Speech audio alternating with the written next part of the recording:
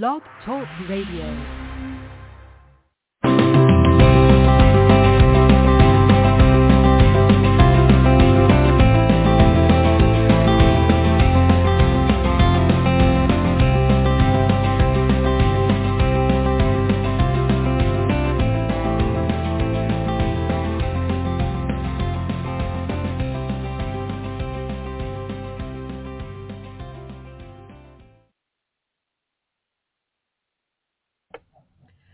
Good morning, good afternoon, and good evening, my fellow Liberty lovers, wherever and whenever you're tuning in from.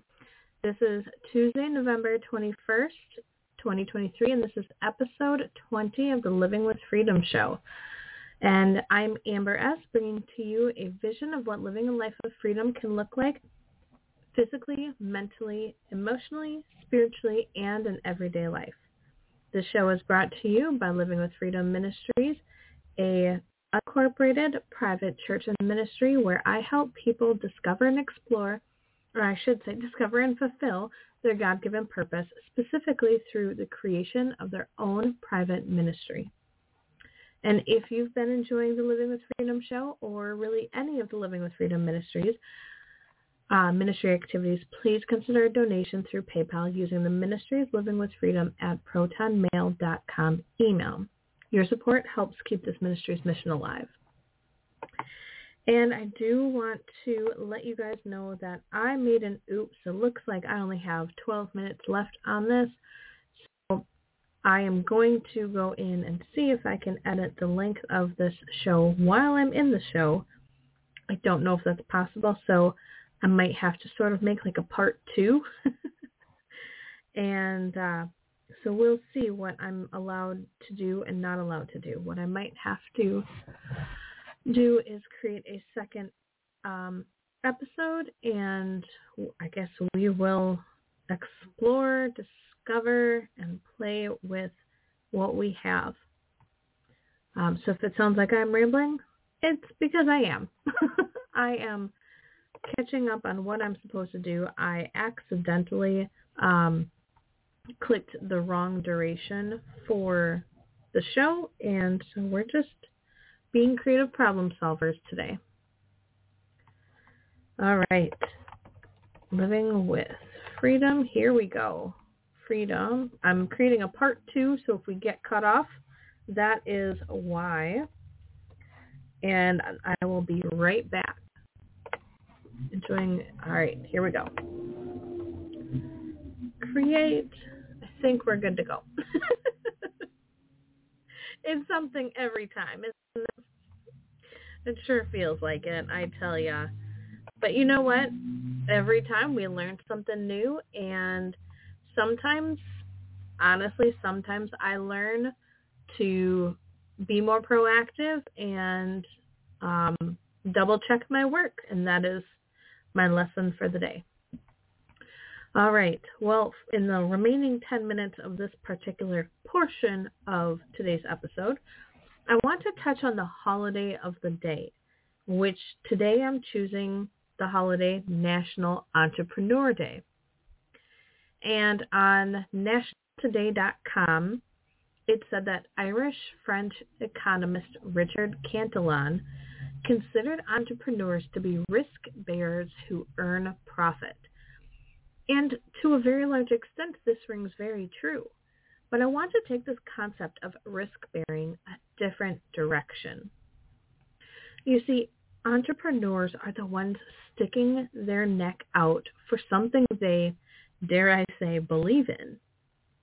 And if you really think about it, an entrepreneur has the utmost level of faith because they believe enough in what their endeavor is that they're willing to go as far as quitting their jobs, going into debt, risking losing family and friends, risking their reputation for something as outrageous as something like a personal computer.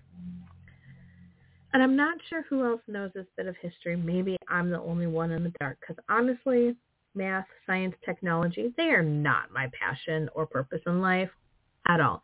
And that's okay. Anyways, though, for anyone who doesn't know, The people that believed in something as outrageous as the personal computer, back then known as the microcomputer, were none other than Steve Wozniak and Steve Jobs. Here's the kicker, though. Here's like the part that I didn't fully realize. Wozniak's idea for this microcomputer was legit rejected by Hewlett-Packard, which is where he worked at the time. Can you imagine being Hewlett-Packard back in the day when their microcomputer took off and became popular and famous and changed the world? They probably kicked themselves pretty stinking hard over that rejection. So I think that's just pretty fascinating, pretty interesting. And by now, through listening to the Living with Freedom show, you probably know that I am all about the private domain and ministry. So perhaps you're asking, why are you bringing this up, Amber? And maybe you're also wondering something like, I thought entrepreneurs were in business, the same business that's in the public domain. So what does this have to do with living with freedom in the private domain? Well, I'm glad you asked. And honestly, I'm grateful if you did wonder that thought, because that tells me that you've been paying attention. And I like people who pay attention. I don't like wasting my time, and I don't want to ever waste your guys' time.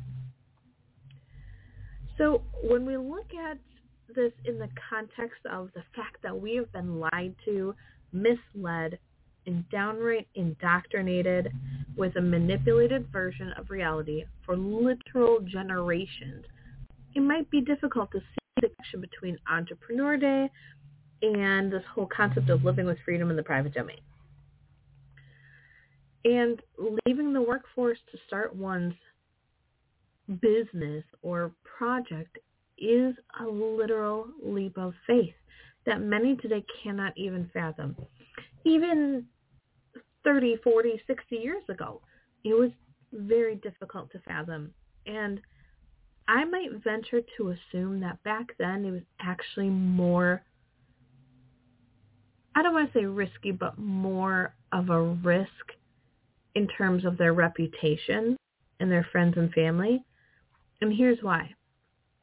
We have been fed lies about this myth called job security for so long. But I sure hope that anyone who was 18 or older during the economic crash of 2008, I sure hope that we would know better. But honestly, the sad truth is far too many don't see it.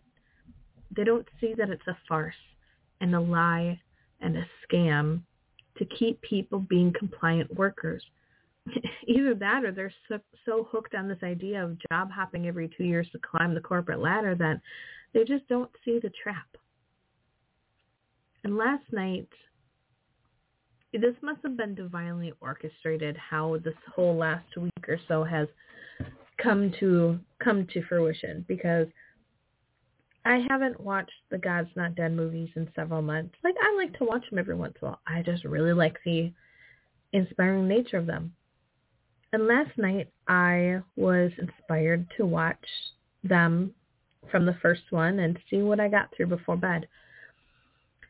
And unless you've been living under a rock and have not seen God's Not Dead yet, as soon as this show time is over, which I know this part 1 is going to end in about 5 minutes, but at 3:30 Central Time, once our show is actually done, I want you to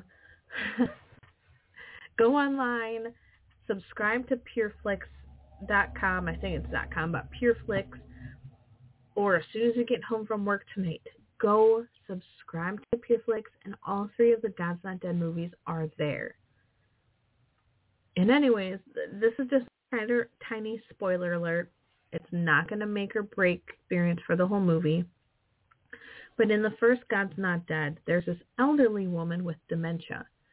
And in a very, very brief moment of clarity, She explains that sometimes the devil gives us a really perfect feeling, comfortable life because without struggles, we may have zero reason to reach out to God, and that it's really a trap, a jail cell in disguise. But sometimes by the time a person realizes that it was a trap, it's too late. Their life is over. So how exactly does this tie into everything?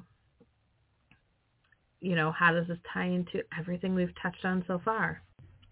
And here's how. We should have been teaching our kids from the get-go these truths. What truths? One, that taking risks is just going to be part of pursuing our purpose. Two, that pursuing our God-given purpose requires faith. And three, that having faith to pursue our God-given purpose, even with potential risks, means that it's our own personal private ministry and does not require permission from man. How do I deduct this? Because I'm sure this sounds like circular reasoning. Well, if you are a person of faith and have been studying your Bible, you'll know through the study of Colossians, through Thessalonians, you'll see that Paul's life is a true testament that living a life of faith does not mean living a cakewalk. It's going to come with struggles and challenges, and that God promises that those who are afflicted and experience troubles will be blessed, will be rewarded, and that's the part we need to hang on to. It's that delayed gratification. And in the world today of instant gratification, to delay gratification is so unheard of, and it's so difficult to really be patient for. And that's what entrepreneurs seem to have, a really solid understanding of. They understand that, or at least hopefully they do. I guess I shouldn't assume. But smart entrepreneurs. Oh, it sounds like we only have about 90 seconds left on this portion, so I'm going to wrap this up quick. Smart entrepreneurs will know that success may not come in the first month, in the first year, even in the first 5 years. I should have looked up the statistics, but I didn't even think about that, prior to now. But the number of small businesses that fail, those are very distracting, the countdowns. The number of small businesses that, fail within the first year, within the first 5 years, and within the first 10 years is astronomical. So then the number of small businesses that actually succeed are very small because it takes the perseverance. So I'm going to wrap up this portion. I'm going to be back very soon. It might be a few minutes because of the way I have to select the time slot, but hopefully we'll be good. Hopefully we won't have much interruption. I'll see you in a few seconds. Hopefully.